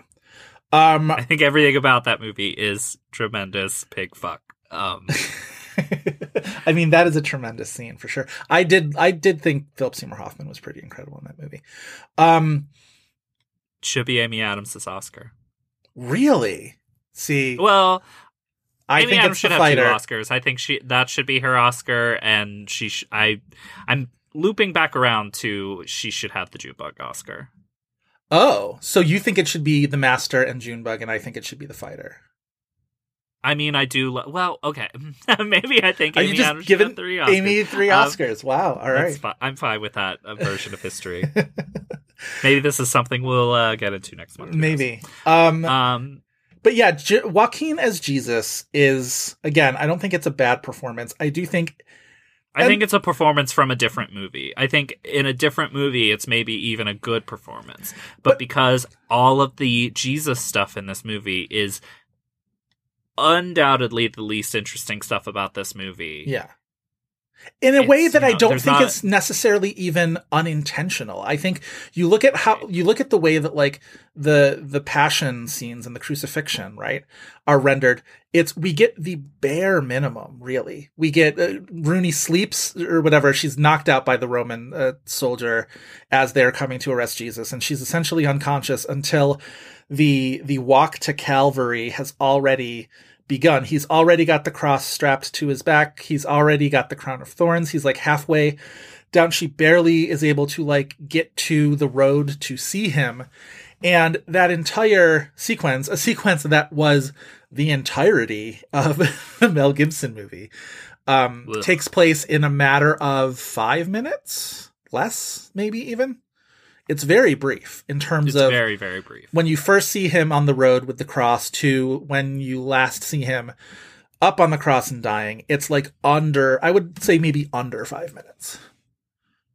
And then we have the scene of Mary Magdalene and Judas tear-eyed going and having this either reconciliation or understanding. Sarah McLachlan's "I Will Remember You" is playing as they touch each other's face. I did want them to kiss in that moment. I knew they weren't going to because it wasn't that kind of a movie. But what if it was? They're the two most attractive people in the movie, and sometimes I think the two most attractive people in the movie should kiss. Maybe that's just sort of a rule that I feel like sometimes. You really want to piss off the Christians by making Judas and Mary Magdalene make out. I'm kind of surprised. Actually, I feel like there's a certain sect of Christians that would be like, see? There's a movie in that. Like, I'm surprised that we haven't had, because obviously alternate takes on Jesus abound. I'm very interested to see what this movie feels like a Terrence Malick influenced take on the Jesus myth. If a Terrence Malick movie had scripted dialogue, yes. Right, but so now we've got a Terrence There's a Malick lot of movie wind in the blowing. works about the life of Jesus, where pronounce his name because you do it better than I do. The guy from Son of Saul, Geshe playing Jesus, which I'm interested. I understand complicated feelings about Son of Saul, but that performance I is really just like Son of Saul. unreal. Yeah. Sometimes you need to film a movie where the camera is affixed to the back shoulder of your main character for the entire time, and that's just sort of how it goes. I'm interested to see what a Malick movie brings to this story beyond what maybe is expected, because it feels like we can almost like play the Terrence Malick Jesus movie in our heads before even seeing it, right? 1000%. Yeah. So there's maybe not I'll fields. still be excited to see it. There's maybe not fields of wheat in Galilee at this time, but certainly We'll do a Hidden Life sometime. We feel like talking about a 3-hour movie, because that's a movie I would like to revisit, and I do think is quite good. I've still never seen it, but I've heard very good things for that movie. Yeah. It was one of those movies that I was like, I will see this movie if it gets an Oscar nomination for like cinematography or whatever, and it didn't, and then other things sort of jumped it in the queue, as often happens. Yeah, Chiwetel Ejiofor and Tahar Rahim. Talk about the two of them. I've talked about them enough, but I think they're both very good and very interesting in this movie. I almost brought this up earlier. Like, this is two very recent Chiwetel Ejiofor movies back to back for us, and like, for such a talented actor, it's a real bummer that like he's just somewhat regularly in these roles that don't serve him. Like. I would be more interested watching him play Jesus than playing this Peter role that's like purely functional in the story. Oh, interesting. And like, I don't think so. Chiwetel Ejiofor can give more than what a lot of these roles are asking of him. And it's like, you can see why he's cast in those roles, because he's a very compelling actor. Yeah. And like, secret in their eyes. He has to carry the movie, and I think he does, but it's like, it doesn't ask much of him beyond that. Like, he can do that. These are easy muscles for him to flex. Sure. But I want to see him afforded more opportunity than that. I hear what you're saying with that. I think the role as written doesn't require a ton of capital P performance out of him. I do feel like he's very interesting in a very interesting role in the movie. Again, that's where I feel like the heart of this movie sort of stands. I like this depiction of Peter as a sort of tactical revolutionary who is always looking at how this movement can ultimately lead to, freeing the Jewish people from the Roman rule. And I think he plays the conflict that he has, not only the conflict that he has with Mary, but this sort of like kind of low simmering conflict that he has with Jesus, which doesn't ever really boil over. But like, clearly there is some doubt and maybe some resentment towards Jesus, where he's sort of impatient with Jesus to just like start becoming the firebrand that I maybe need you to be to lead this movement, to overthrow this, ruling these ruling occupiers that we have in the Romans. And in the same way that I find Tahar Rahim's performance really effective, and he plays those same notes too, right? He is very much, he plays this like, he has much more of a blind loyalty to Jesus early on, because he just so believes that Jesus is going to deliver what he wants out of this movement. And Peter is the same thing. But he is much, much more disillusioned when, they go into Jerusalem and it doesn't happen. And I think there's heartbreak on his face in those last scenes that he has that I find very affecting. I think he's really good. Right. Yeah.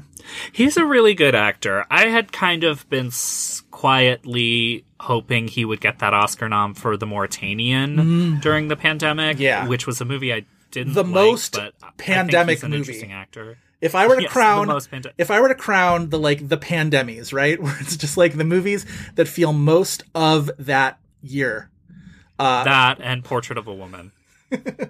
Or Pieces of a Woman. I was going to say, not Portrait of a Woman, Pieces of a Woman. Pieces of a Woman is a good example of that. Or the Rosamund Pike Golden Globe winner, I Care a Lot. I Care a Lot. That's another one where it's just like, that to me doesn't exist outside of that bubble.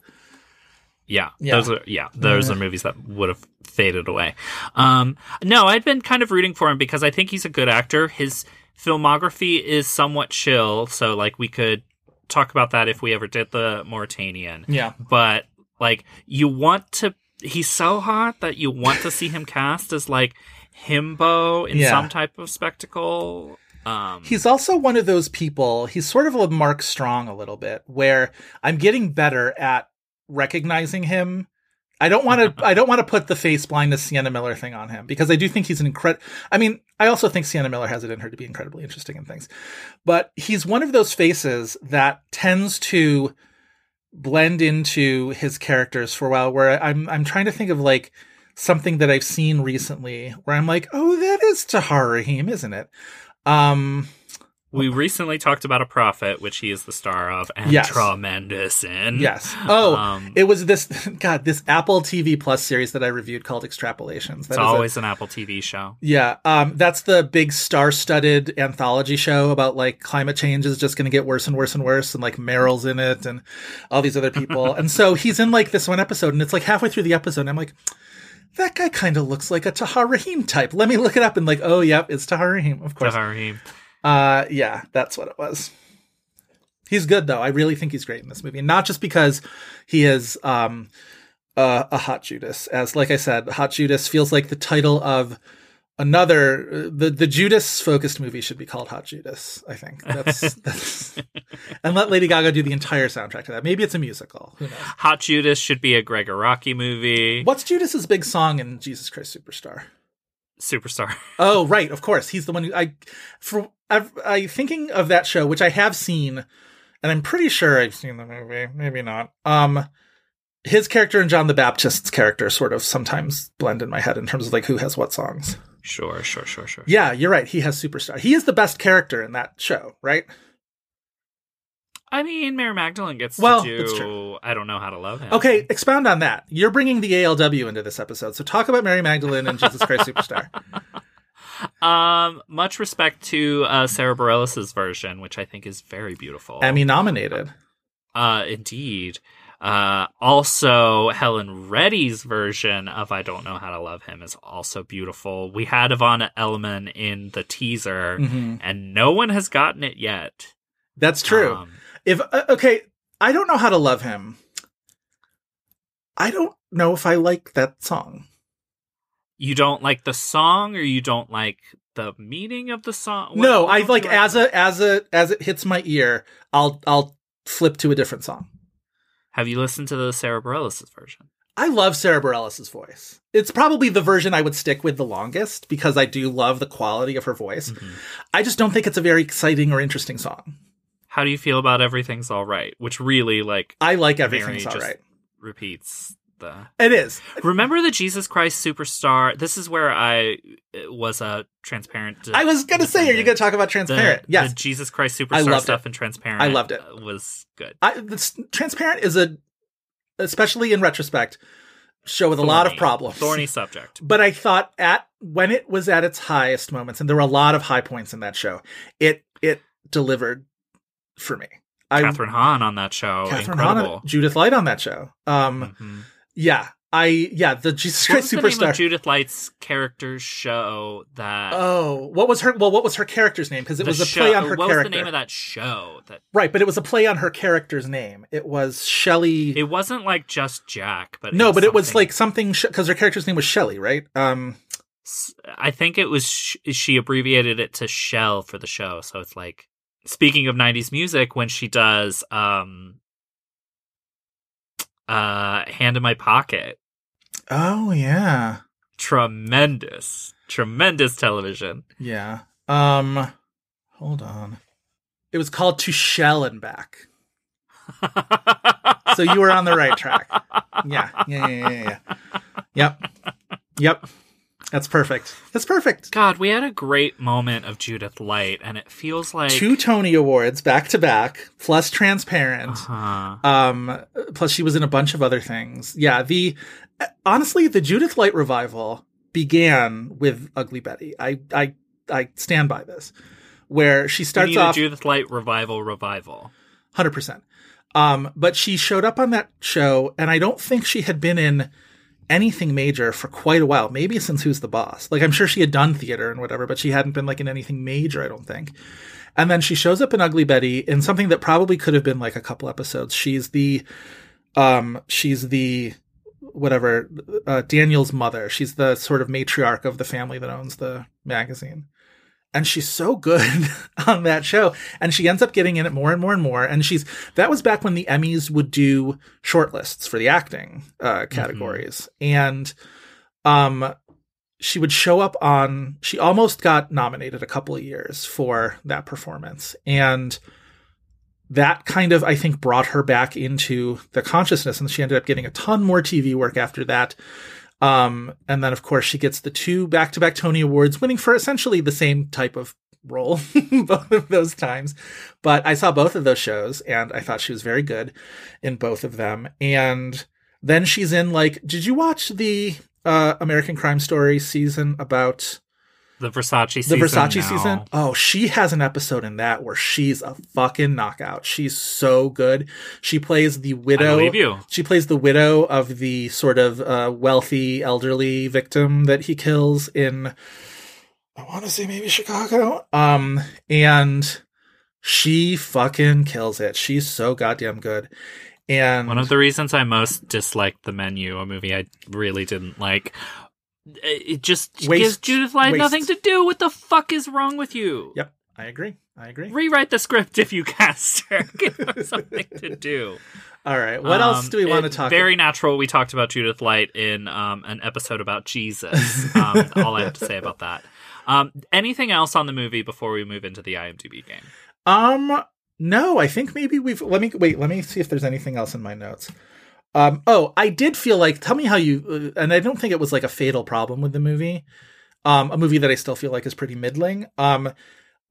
There were a few times where the dialogue was very obviously modern, but but not in a way that like we're doing modern Mary Magdalene, where it was like just sort of turns of phrase where she's telling Shira Haas, like, you can take it for a minute, talking about like the pain of childbirth or whatever.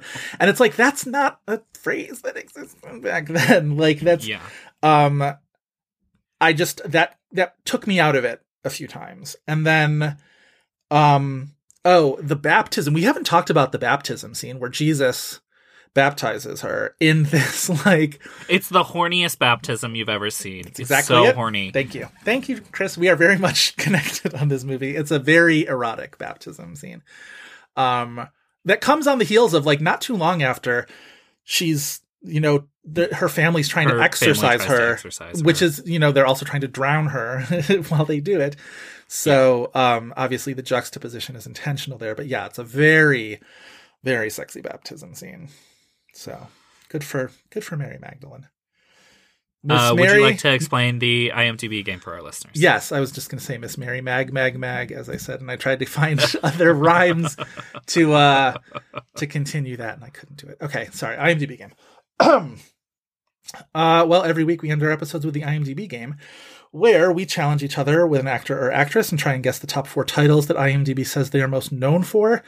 If any of those titles are television, voice-only performances, or non-acting credits, we mention that up front.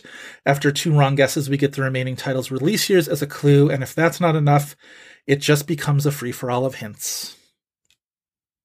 Spectacular. Ta-da. Would you like to give or guess first? I'm going to give first because I'm going to say up front that this is a dumb one, and this is one where I think the best you're going to be able to do is get 3, and I just want to talk about it because there's a 4th one that's absolutely insane, and we just need to have this conversation and sort of talk about it and get it out in the open. Okay, I will know that going in. Maybe that will make me guess the insane one. So we've had other people throughout the years play the role of Mary Magdalene in films or on television. Anne Bancroft, who we've previously done on the IMDb game, played Mary Magdalene in Jesus of Nazareth, I believe. I believe it was Mary Magdalene. I don't think she played Mary, the Mother of God, although no. Give me a second. I don't want to be wrong in front of all these other Catholics who are going to judge me. Because Lord knows I watched Jesus of Nazareth enough times, either in school or on TV. Was that just like when you're in Catholic school and they just roll out a TV on a cart, they just show you sometimes. Jesus of Nazareth? But that's also when your dad is my dad, and my dad loves all of those old, biblical epics or whatever. He's not my dad's religious, but he's not the most religious person, but he loves all of those old. It's a genre movies. He enjoys. And so Jesus of Nazareth we watched a bunch of times. Yes, Anne Bancroft played Mary Magdalene. Wait, this is an all-star cast. Yeah, it's a lot of famous people. James Mason as Joseph of Arimathea, Ian McShane as Judas Iscariot, Laurence Olivier's in this movie. This is the one where I think movie. Donald Pleasance plays the devil. Christopher Plummer as Herod. Anthony Quinn is in this movie. Holy shit. Ralph Richardson, Rod Steiger, Peter Ustinov, Ernest Borgnine, Valentina Corteza, Stacey Keach. This is a crazy cast. Oh, and Olivia Hussey played Mary, the Mother of God. In that one. Anyway. Monica Bellucci has played Mary Magdalene in The Passion of the Christ, as we know. The one I am bringing to the table is the woman who played Mary Magdalene famously in The Last Temptation of Christ. Hershey. A movie that imagines, sort of has a bit of a reverie where Jesus and Mary Magdalene get together and have a child together. And it's all sort of, that is the titular last temptation, right? You can have a life as a normal person with this beautiful woman who you love, and that is your last temptation. Get down off of the cross and yada, yada, yada. So I'm going to ask you for the known for Barbara Hershey. Portrait of a Lady, her Oscar nomination. No, not that. Oh, yeah. Interesting. Last Temptation of Christ. No. Okay, so 2 strikes right off of the bat. Great. Your years are 1986, 1993, 2003, and 2010. And I'll just tell you right off of the bat that 2010's Black Swan. Yes, the 2010's Black Swan. The crazy one is 2003. So you also have 86 and 93. Does that mean no Beaches? I think Beaches is 88. Is 86 Beaches? No, Beaches is 88. Yes. Yeah. No Beaches. Yeah, arguably. In case anyone was wondering, I know the year Beaches came out. I am gay. Yeah. Yes. Same. What the hell then? You said 86 and 93. Yeah. 86 is a very, very well-known movie. She's on the poster. 86 was a big year for her because she was in actually 2 movies that got Oscar nominations, but this is the one that got the most Oscar nominations. 86. Yeah. That's the year after Out of Africa. Yes. She's on the poster with 2 other women. Enemy's a Love Story. No, that's 89. Damn. She's on the poster with 2 other women, one of whom won the Oscar that year. Oh, 86. Between Out of Africa and The Last Emperor, what is that movie? What's that Best Picture winner between those 2? Platoon is the Best Picture winner between those 2. Oh, okay. So not Platoon. Not Platoon. It's not Barbara Hershey's Platoon. No, lost Best Picture to Platoon. Oh my God. What is it? This is director. It's one of his most Oscar lauded movies, I will say. And he's had quite a few, including a Best Picture winner. Huh. Okay, so it was a big winner in 86. Controversial / canceled director. That's the big clue. Woody Allen. Oh, Hannah and Her Sisters? Yes, Hannah and Her Sisters. Yes. Barbara Hershey on that poster with Mia Farrow and Diane Wiest. Diane Wiest won the Oscar that year in Best Supporting Actress. Yes. All right, 1993. This one you might not remember. You may have not even seen this movie, but... Is it a boy movie? Yeah, but like not in that way. Not in like Uh-huh. It's not like Heat or anything like that. Although it is a movie very much about like male rage. I mean, I like Heat. I dog on its fans on this podcast, but I like Heat. But like you would call Heat a boy movie, even though I know there are many when people. I say boy movie, I mean like Platoon. Yeah, no, it's not Platoon. Directed. I mean Steven Seagal.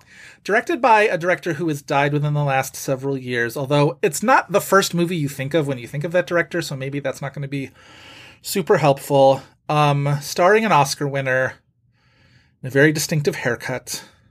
Mm-hmm. From From 93. She plays... what is the nature of her? She's either like the love interest, like the wife who sort of is fretting over what's all happening, or like maybe the person he is sort of fixing. Is this some type of legal thriller? I assume it's not an Oscar nominee. No, not an Oscar nominee. Give me a second to figure out the nature. It's been so long since I've seen this. Oh, she's the ex-wife. Right. She's the ex-wife of the main character. This is definitely a movie about a guy who has an ex-wife. That's very much part of his vibe. So the protagonist is like a dirtbag. It's not a dirtbag. The whole point of the movie is like this person was pushed over the edge. The Falling Down? Yes, falling down. There you go. Did not remember her being in that movie. Joel Schumacher. Exactly. But it's not like when you think of like what are the Joel Schumacher movies, you never really think of like Falling Down as being a signature Joel Schumacher movie. But that's part of his whole deal, right? Is that like he has What are you laughing at? What's so funny? I'm classifying Falling Down as a movie about a guy that definitely has an ex-wife. But right? Is so funny. But right? Like that's part of like that's definitional to that guy's character. We need to make a genre of this. Movies about a guy who definitely has an ex-wife. Yeah, 100%. All right. So it's so toxic that I'm laughing at this. That 2003 movie, I had never heard about this thing. I had never heard about this director. But the cast of this movie is like pretty well stacked. It's Barbara Hershey's in it. Hilary Swank is in it. Henry Thomas, Colin Hanks, Ben Foster, did I say Patrick Swayze? Clark Gregg, Sean Hattie, Jason Segel, Rachel Lee Cook. The log line is the events leading up to a car crash from 5 very different perspectives. It's one of those posters that's like fractured, shattered glass, and each shard of glass has a different character on it. I mean, it's Hilary Swank right before her second Oscar. Right, and remember how her career like really dipped in between Oscars? Where it was like she made The Core and it flopped and they were like, never again! And then she was back on top. Yeah. Yeah. And she's like the third lead of The Core. Yeah. This is a movie that's available to watch on Tubi TV. So, of course. Also available to watch on Tubi TV, Mary Magdalene. Let me see if this movie has an actual release. It's like the poster is like shattered glass. It's about a car crash. Yes. With Hilary Swank. Yes. I feel like I should know about it. Alaska Daily herself. It's one of those movies that like each like has different like segments, and each segment is a different character experiencing the same event. It has a 90. We didn't get enough of those in the 90s. 92% fresh on Rotten Tomatoes based on only 12 reviews. That's wild. Okay. That's interesting. Also, this is before Crash, before Paul Haggis's Crash. Exactly. It played Cannes? Not in competition. I can't imagine. No. But maybe it was like Director's Fortnight. It debuted at Cannes. Hold on. That's crazy. Yeah, premiered at the Cannes Film Festival, also screened at TIFF in 2003. Limited theatrical release. I've never heard of this, nor have I heard of the filmmaker. The director and writer is a man named Greg Marks, Marcks. Never heard of him. Same. He hasn't made any other movie of any kind of note whatsoever. Nothing is... you're never going to get it. It's a movie called 1114. Like literally like the time on like the time like the a time of the crash. The time of the crash. I've truly never heard of this. Never, ever, ever. And that movie is on Barbara Hershey's known for Above Beaches. Above Beaches, above The Portrait of a Lady, above, what were the other ones? Last Temptation of Christ. Last Temptation of Christ. Insidious, which like made all that money. Oh yeah, she's in and she's in that one. The list just Hoosiers. That was the other 1986 movie that she was in, that had an Oscar nomination. As you can imagine, I have not seen Hoosiers. Oh. Hoosiers is a boy movie. Hoosiers is a movie that we watched and like rolled in on a VCR, and like literally like the last day before Easter vacation when nobody wanted to do anything. They just showed Hoosiers. When they would bring that shit out during school, that's when I like loudly crack open a book. I'm not watching this she's shit. in Swing Kids as a character named Frau Mueller, so that's fun. Got it. Yeah, that's deeply, deeply wild. That Tin Men, The Natural, The Right Stuff. Like, come on, y'all. Let's fix this. Fix it, Steve. Fix it. Justice IMDb. for Barbara. All right, give me what you chose for the IMDb. Someone who, I guess, surprisingly, because it's not in our spreadsheet that we haven't done, you went the Mary Magdalene route. I went the Jesus route of people who have previously played the role of Jesu Christe. From the film Last Days in the Desert, directed by Rodrigo Garcia, Mr. Ewan McGregor. Ewan. All right. Okay. Let's see. Moulin Rouge. Correct. Trainspotting. Correct. Big Fish. Incorrect. Tim Burton usually shows up pretty well on these IMDb's, which is why I guessed that. Sorry, I'm not cheating. I'm just clicking on this one Barbara Hershey movie because I think Joe Cole is in it based on this photo. And I'm like, is that Joe Cole without the schnoz? No, it's not Joe Cole. Never mind. That prosthetic nose from Secret in Their Eyes has been haunting me for weeks. Okay. Moulin Rouge. What did I say? Trainspotting. Mm-hmm. And Big Fish have been your guesses. Star Wars? I need an answer. Okay, so here's the conundrum. Usually when it's only one of a franchise, it's the first one. But he's a much bigger part of episode 3. So I'm going to say episode 3, Revenge of the Sith. Incorrect. So you're getting your years. Okay. Your years are 2013 and 2017. Oh, so not a Star Wars. Okay. Or at least not. There are no, there's no Obi-Wan. No, there might be a war, but there's no Star Wars. A war of some kind. But they do not take place in space in the past. 2013 and 2017. Correct. 2017, I should know, right? Right? Like... Maybe. Oh. Maybe not. No, 2017 is too early for Dr. Sleep. 2013, oh my god, of course. Every single goddamn person in this movie in August Osage County. August Osage County. He's truly the forgotten member of that cast, though. I never remember. Because he's miscast. Yeah, very much. Not only miscast for the role, but miscast as Julia Roberts' husband. Who decided that? Yeah. Who made that decision? John Wells. 2017.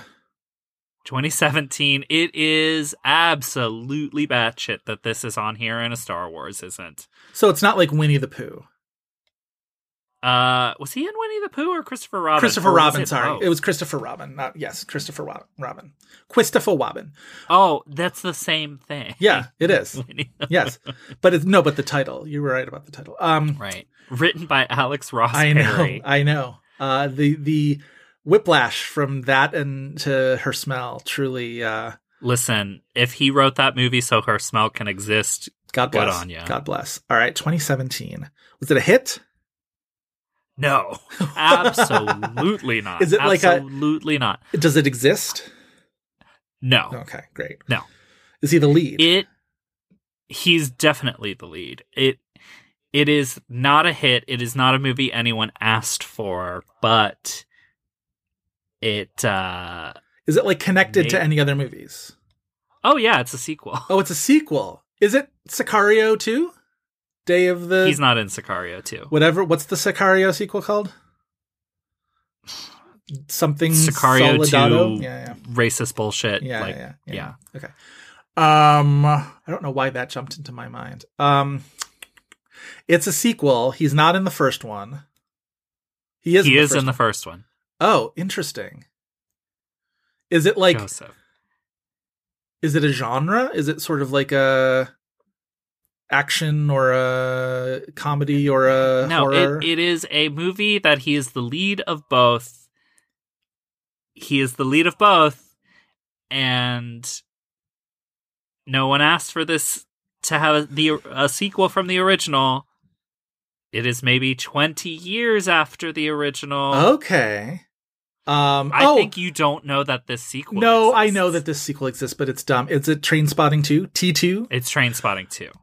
I don't understand why this shows up in IMDb games. There was in somebody else's IMDb game too. Maybe Kelly MacDonald's or something like that. Someone, I think it was in Kelly MacDonald's, yeah. Yeah. I don't understand. Nobody saw this movie. Nobody wanted Trainspotting 2. Right. Why did they make Trainspotting 2? Who knows? Nobody knows. I feel less bad that it took me that long to get to that because, yeah, that is truly a forgotten movie. I was trying not to say it was a sequel because I was like, then he's going to guess Trainspotting 2. But no. T2 Trainspotting. That was 2013. I thought that movie was after. No, 2017. Oh, that was 2017. 2013 was have I gotten 2013 yet? Or I'm still waiting on 2013? That was August Osage. Oh, that was August Osage, of course. Sorry. These things are slipping out of my mind. I'm existing out of space. I am... Let's move on from this accursed yes. game of the IMDb. Truly. Okay. Yes. We'll move on. We'll meet you next listeners, week. That's our episode. If you want more This Had Oscar Buzz, you can check out the Tumblr at thishadoscarbuzz.tumblr.com. You should also follow us on Twitter at @had_Oscar_buzz and on Instagram at thishadoscarbuzz. Joe, where can the listeners find more of you? Well, as you know, the blue check marks are going away, so it's not even worth it to find me on Twitter anymore because what's the use? Yada, yada, whatever. Twitter and Letterboxd at Joe Reed, Reed spelled R-E-I-D. And I am also on Twitter and Letterboxd at Crispy File. That's F-E-I-L. We'd like to thank Kyle Cummings for his fantastic artwork and Dave Gonzalez and Gavin Mevius for their technical guidance. Please remember to rate, like, and review us on Spotify, Apple Podcasts, Google Play, Stitcher, wherever else you get your podcasts. A 5-star review in particular really helps us out with Apple Podcast visibility. So we're just a holy fool, but baby, it'd be so cruel if you didn't leave us a review. That's all for this week. We hope you'll be back next week for more buzz and fish, bread, and